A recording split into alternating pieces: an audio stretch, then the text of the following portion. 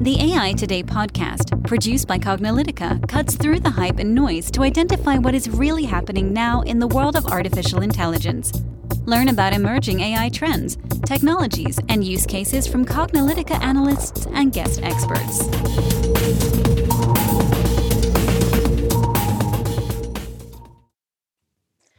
Hello, and welcome to the AI Today podcast. I'm your host, Kathleen Walsh.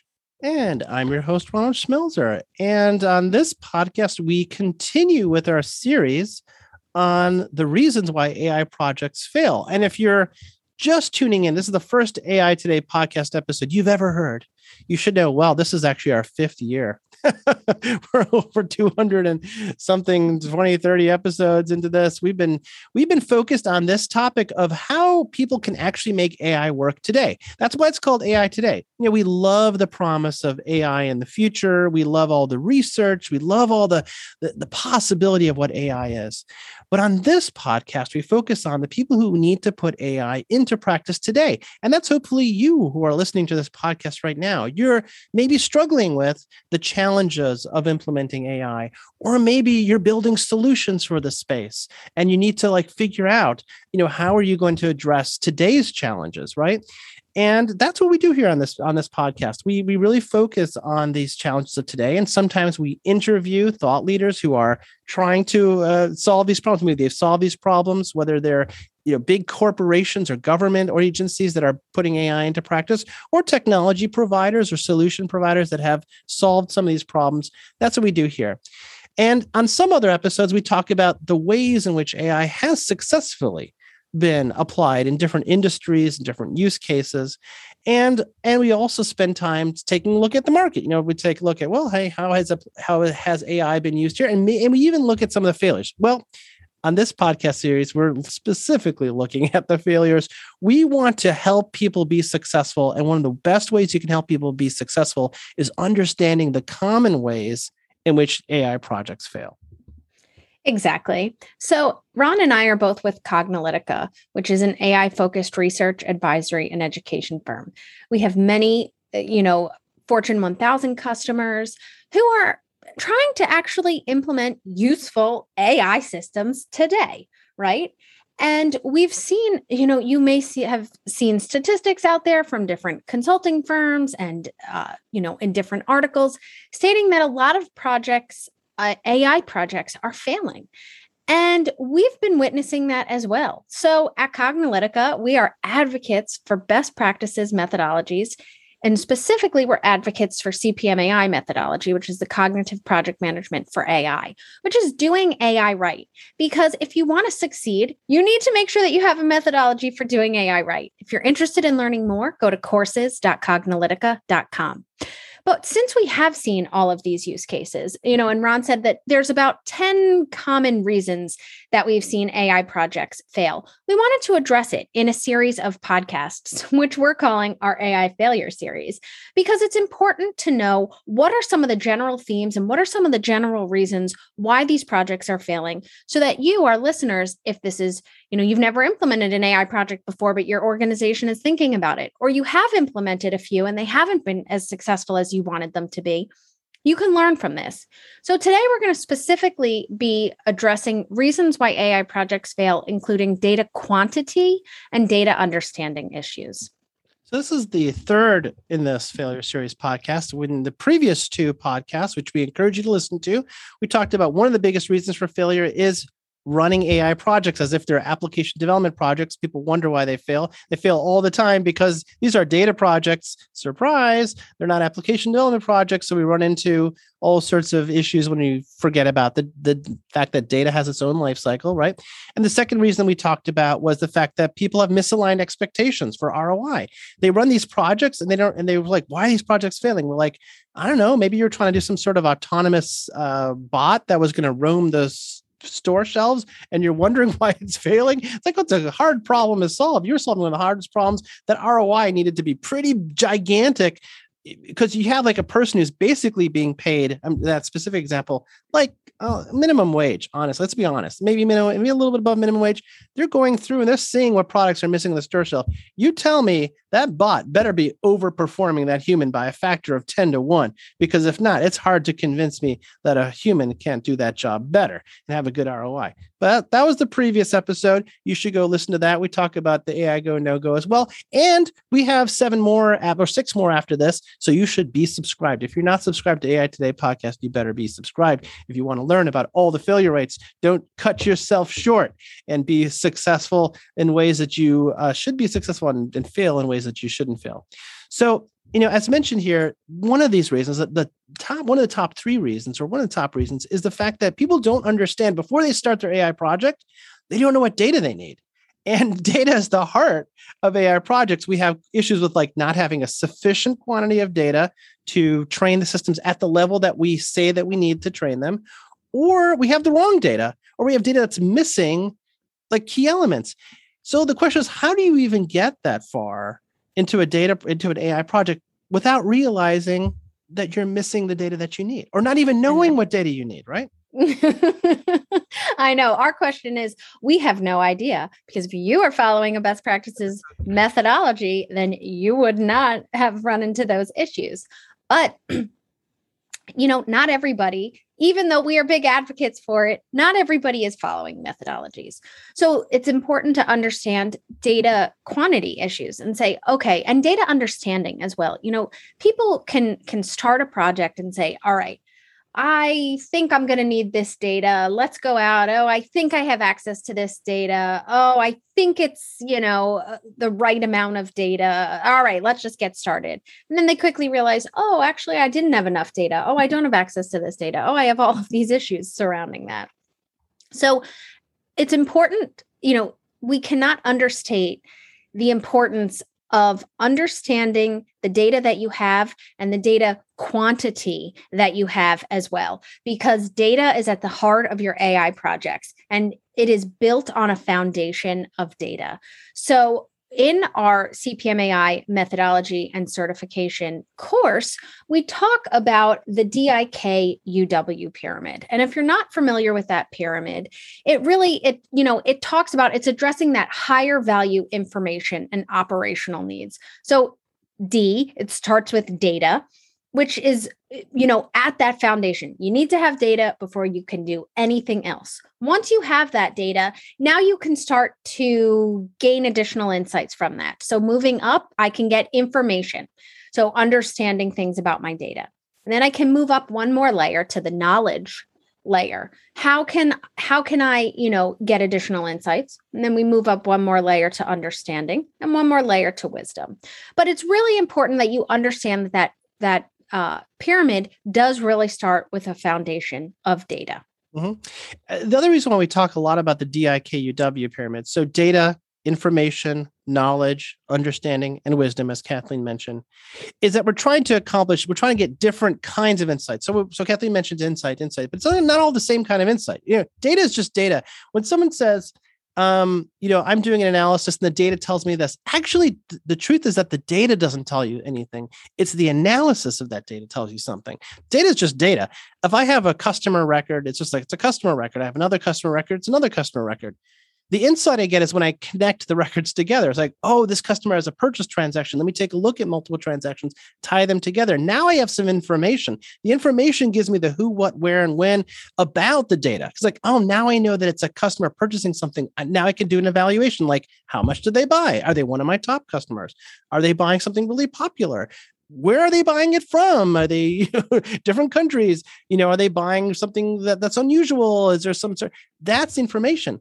But in order to, now I need to find some patterns. Well, what does it mean when I have these purchasing behaviors? That's the knowledge, the K level. And that's actually where machine learning lies. Machine learning doesn't really give us a lot of I value. It gives us a lot of K value because it's telling us how to find patterns in this information. Yes, I see this purchase transaction history, but how does this purchase transaction match against others? Is there a pattern here?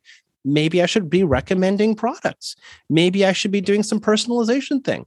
Maybe I can recognize images and do some image recognition or a conversational pattern or any of the other 7 patterns. This is where machine learning is strong. And once you get above that, we go to the U level, which is the why. Understanding, well, why are these patterns happening? This is actually where machine learning is not very good. This is actually where we start to see the limitations of machine learning. This is called machine reasoning. To know the why is when you talk to Alexa or Siri and you ask a question about, should I wear a raincoat tomorrow? It doesn't really understand that you're asking about the weather. It maybe it uses some key phrases, but it's a human that has to provide that insight to the machine because the machine doesn't really know what rain is. It doesn't know what weather is. Someone has coded like, oh, if they're asking about rain, I'm going to put in this little knowledge graph that they're probably asking about the weather. But if they're asking about the song Chocolate Rain, which is on YouTube, it doesn't know that. There's another thing we talk about. Like if you have a purchase behavior, I'm buying tents.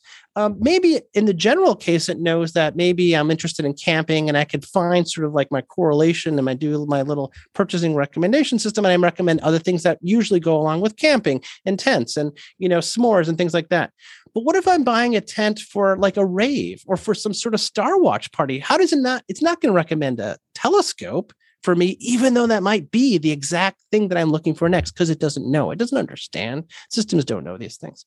So one of the reasons why we see AI project failures is actually trying to apply AI at the wrong level of the DIKUW, either too low, doing something like, why don't we just use basic reporting? Basic reporting will give you just as much value as a machine learning system. We have a story to tell about how Amazon was, with their Amazon Prime, was going to give recommendations on movies to watch.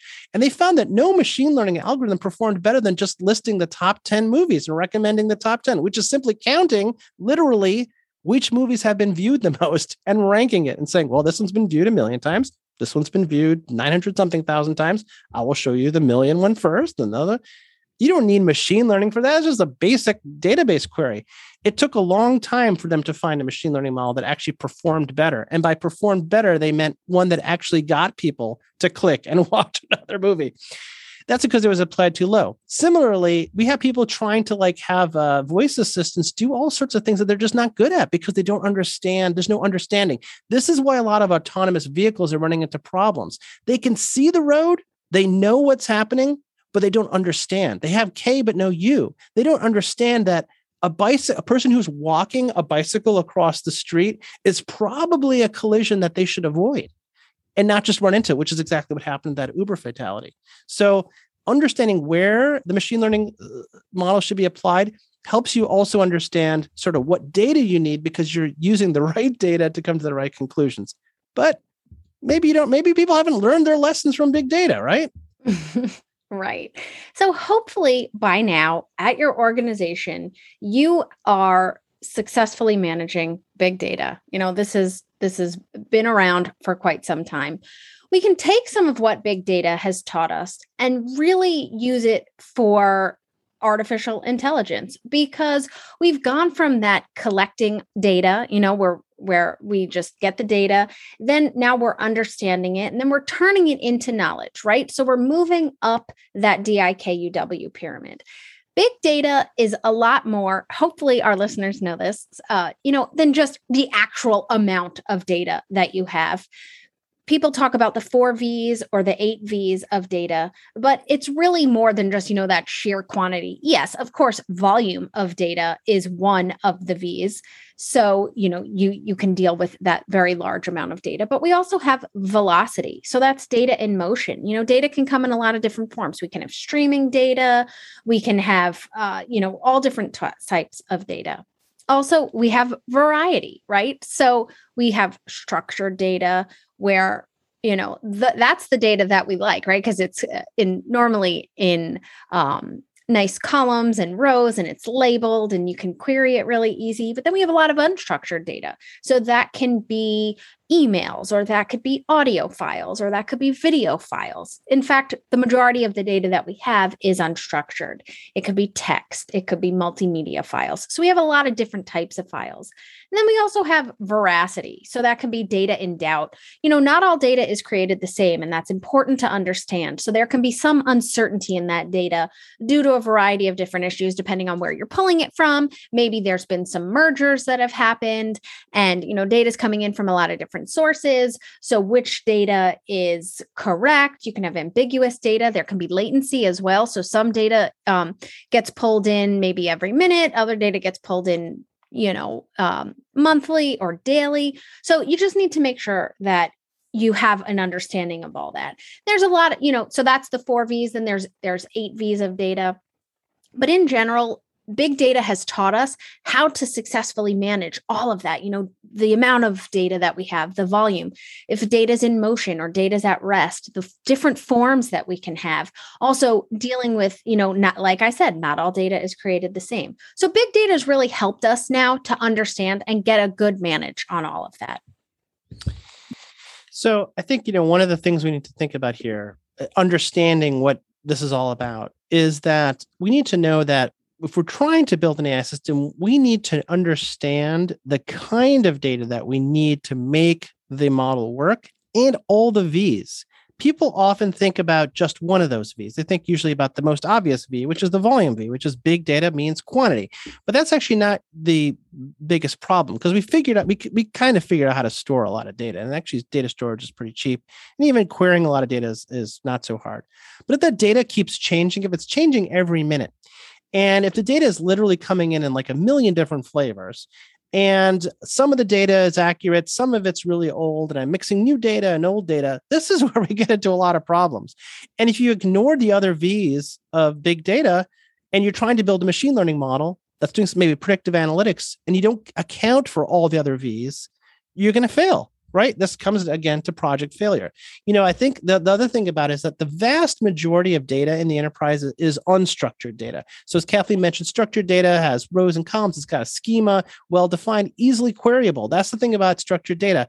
If I have a database of employee information, I have a field called first name and last name. If I want to find all the last names or the ages, and it's in the record, it's got a column. I can just simply query it, aggregate it, do a select. It's all good. Good at SQL. I can make it work. But if I have employee data that's just a bunch of documents and PDF files, I can't just do search all PDF where employee name is, Jim Smith. That's impossible. I got to do something. Well, this answer is, of course, we need natural language processing. We need OCR. We need image recognition. We need document classification. This is what machine learning is good for. But if I tell you that every single, let's say I'm doing contracts, right? I'm trying to find employee contracts. If every contract is literally different, looks different, different fonts, different sizes, maybe the papers are different colors, man, you're in for a world of hurt. Try to build a machine model that works on that. You're going to be spending all of your time just cleaning up the data. You won't even get to building model. When you build your model, only work on a subset of the data. Only work on the data where it's really clean. The document's been maybe scanned and it's perfectly straight, and or maybe it's digital first, but it doesn't work on scanned data. This is where you get into trouble, because if you don't understand the nature of the actual real world data you're working on, and you build for some sort of like really ideal, pristine, idealistic understanding of what the data is, it won't work in the real world. I think all the time, there's these great applications where you could take photos of plants and it'll identify the plants, and they actually work pretty well. And I think to myself, what data did they use to train that? Because somebody must have had like pictures of plants in all different lighting situations and different levels of quality, zoomed in, zoomed out, different angles, obstructions. But they work pretty well. And I think it's because the people understood the data. Meanwhile, you have other applications. You do basic recognition. The thing can barely even recognize something that it's supposed to recognize. Like, some of these check scanners, it's like you have the check at a weird angle. It says fail. It's like, so I have an app that works with plants, but doesn't work with checks. Come on. So, this comes down to building your model, and you're going to be successful. You will be successful with your model if you understand the data that you have, the data that's needed to the model, the data quality that's there, the size and scope of that data. But you will fail without a doubt if you don't. I want to mention something here about some say, minor celebrities in the AI space. You may or may not know Andrew Ng. Andrew Ng is one of very well known. He's done a good job getting himself out there, getting his companies funded, and he's a deep learning expert. He founded Coursera and deeplearning.ai, I think, or something like that, and a few other companies, landing.ai, and he is just seen as like the expert in deep learning. He has been quoted very recently in the past few months in 2021 talking about how high the failure rate is of AI. And he's quoted specifically when talking about radiology imagery because it is let me tell you, it is pretty bad. The failure rate is such that there's been a bunch of articles that have talked about how bad the AI systems are at detecting basic things. It said that only, and actually we could share this article if you're not familiar with it, 5% of users reported that AI works, while 94% are reporting inconsistent performance of radiology images, identifying basic things to help the radiologists in their practice. It says in this article, only 40 of the more than 80 radiology algorithms were cleared, and only 34 of them were used for image interpretation. Other ones were just basically scanning the work, the natural language processing that the radiologists were doing. So it's only checking what the radiologists already did. And the bottom line is only 11% of radiologists were using AI for image recognition. This is after the most notable of deep learning experts and his company spent millions of dollars and their effort and the best GPUs and the best data, and they're failing. Are you going to tell me that you're going to build a team that has somebody who knows more about deep learning than Andrew Ng? What is the problem? What is the problem? Is this an algorithm problem? Is deep learning the problem? Well, how are you telling me that like a guy named Alex Measure, who we've interviewed in a previous AI Today episode, is able to use natural language processing AI to basically very accurately categorize workplace injury data? How is Alex Measure, who is an economist, he's not even a deep learning expert, how is he able to get a 90+% success rate, right, for his project? And Andrew Ng has a 94% failure rate, right? The answer is data. And the other answer is misaligned expectation, over-promising and under-delivering. I don't want to foreshadow one of our later podcast episodes here. This is clearly a misalignment and misunderstanding of data. You know what? Radiology imagery, maybe the variety of radiology imagery is just not the kind of data that actually can work with a high level of reliability for a machine learning system. And maybe it's a misunderstanding of data. And, Andrew will tell you like, oh, we need ML ops, we need DevOps. No. We don't need ML ops. ML ops will not solve this problem. ML ops will not make radiology imagery detection with AI better. It'll just basically tell you how bad your data really is, right? I know. So again, hopefully you're understanding this. Another reason that we've seen projects fail, a general theme that we've seen projects fail, is around data quantity and also the understanding of data as well, because that's incredibly important. So a few years ago, Ron had mentioned this, AI was promised to revolutionize radiology, and that we thought, people in the industry, it was projected that it was going to be a first pass for radiologists, and an AI program is going to be a first pass for radiologists, was going to help improve accuracy. And unfortunately, we are seeing that that is not the case. So I will definitely link to that article in the show notes where we mentioned that as well. But it's really important, make sure, if you don't want to be a statistic, make sure that you have data understanding. If you are following a best practices methodology, including the CPMAI methodology, we have an entire phase that talks about data understanding. So once you've addressed your business understanding, make sure that you're addressing your data understanding. If you'd like to learn more about the course, definitely go to courses.cognilytica.com and you can check it out, and you can also register. Make sure that you get certified on best practices methodologies, including CPMAI, because that is incredibly important. Mm-hmm. So go on. Yeah, we talk a lot about this methodology stuff. I'm still puzzled why people think that not having any sort of standard approach to doing AI will lead to success. When we talked about this, of course, two episodes more ago, and we talk about this all the time, it's like not having a methodology is actually really probably one of the best ways to guarantee failure.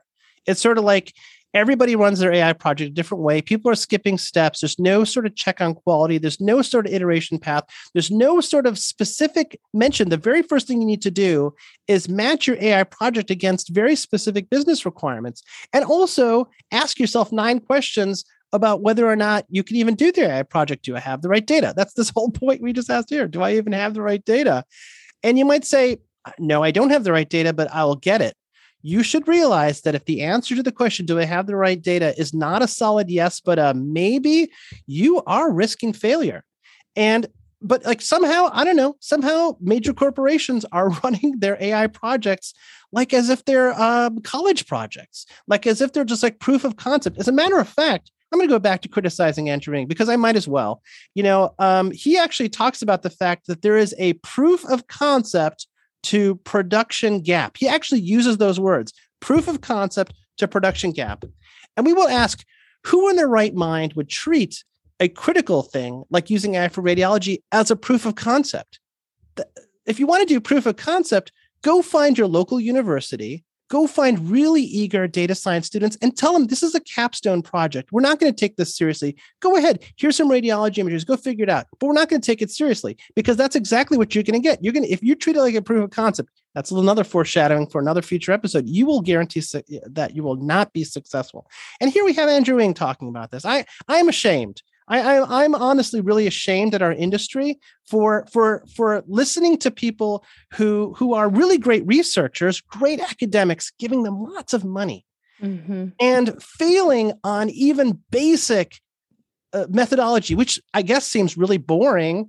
And people were like, I will invest in Agile, but I will come up with random methodologies or use the scientific approach. No. There are well-established methodologies for this. And, certification is probably one of the cheapest things you can do. Bring your whole team through CPMA. I tell you what, I'll give you guys, you come here with your team, you got 10 or more people, we'll give you a fantastic deal on CPMA certification. We're not here to this is not our primary business, is basically doing training. We're here to basically guarantee your project success. We want you to be successful. You put your team through CPMAI, and then later you can decide whether or not you want to use it. That's your decision on whether or not you want to be successful or not. But at the very least, you should have the knowledge on how to do it. Don't be treating your AI projects like some sort of academic project just because the people who are right now the leaders of AI, they're all academics. So, DeepMind, bunch of academics, right? Don't get me started. These are not people who have successfully run major projects, but somehow we're giving them hundreds of millions of dollars to solve radiology imagery. We're telling them to build autonomous vehicles, and we're wondering why these things are failing. Yeah, we're getting a little upset here. It's getting too late if we want AI to be successful, to be playing these kind of games. Exactly. And, that's why we continue to stress this as well. And we thought it was incredibly important to have an AI failure series because not everybody likes to talk about the failures. They just want to talk about the successes, or they want to talk about the potential use cases, but not really dig deep into the failures and kind of brush it under the rug. And we're saying we have seen way too many projects fail, or too many organizations go down a path for failure before they have implemented the CPMAI methodology. So please do not be one of them. Hopefully, we have given you a lot of reasons why we've seen projects fail around data quantity and data understanding issues in this podcast. If you're interested in checking out additional podcasts in our AI failure series, I encourage you to check them out. We have some coming up, including around data quality issues, also iteration time and POC versus pilots, and more. So make sure to subscribe to our podcast so you can get notified of all of our additional episodes, and definitely check out previous episodes as well, including we've already published a few in our AI failure series. And it's important to listen to all of them. One is not more of an important reason than another. And it's important to have that holistic picture of why these AI projects can fail to make sure that yours does not. We also have our AI education series, and we have additional episodes coming out with that as well, including our Managing Data for AI episode. And go back and check out the ones that have been previously published. There's some really great ones, including Thinking and Acting Like a Data Scientist and more. We also have some upcoming interviews with really great thought leaders in the space, including folks from IBM, Albert King, who's the CDO of the Scottish Government, and commissioners from the NSCAI. So we definitely encourage you to check those out as well. As mentioned, if if you do subscribe to the podcast, you'll get notified of all of those podcasts. And we'll definitely make sure to link to the articles that we've discussed and also our education and methodology and certifications as well. We have the CPMAI methodology and certification, which you can find out at courses.cognilytica.com. And we also have an ethical and responsible AI certification as well. As more and more organizations and government agencies are looking to implement AI, they're also making sure that they want to have AI be used ethically and responsibly. And they are looking for people who are certified on this. So definitely make sure to check out our course. It's super cheap. It's $995. Definitely make sure to check it out. And if you bring a team there, we'll happily offer you a discount as well. So you can reach out to us and we will get that squared away. So if you've enjoyed listening to this, we have gotten some incredible, reach out from our listeners, and they've also rated us and given us some good reviews. We always love to hear your feedback. So please do make sure to rate us on iTunes, Google, Spotify, or your favorite podcast platform. Thanks for listening, and we'll catch you at the next episode. And that's a wrap for today. To download this episode, find additional episodes and transcripts, subscribe to our newsletter, and more, please visit our website at cognilytica.com. Join the discussion in between podcasts on the AI Today Facebook group, and make sure to join the Cognilytica Facebook page for updates on this and future podcasts. Also, subscribe to our podcast in iTunes, Google Play, and elsewhere to get notified of future episodes. Want to support this podcast and get your message out to our listeners? Then become a sponsor. We offer significant benefits for AI Today sponsors, including promotion in the podcast and landing page, and opportunities to be a guest on the AI Today show. For more information on sponsorship, visit the Cognilytica website and click on the podcast link. This sound recording and its contents is copyright by Cognilytica, all rights reserved. Music by Matsu Gravas. As always, thanks for listening to AI Today, and we'll catch you at the next podcast.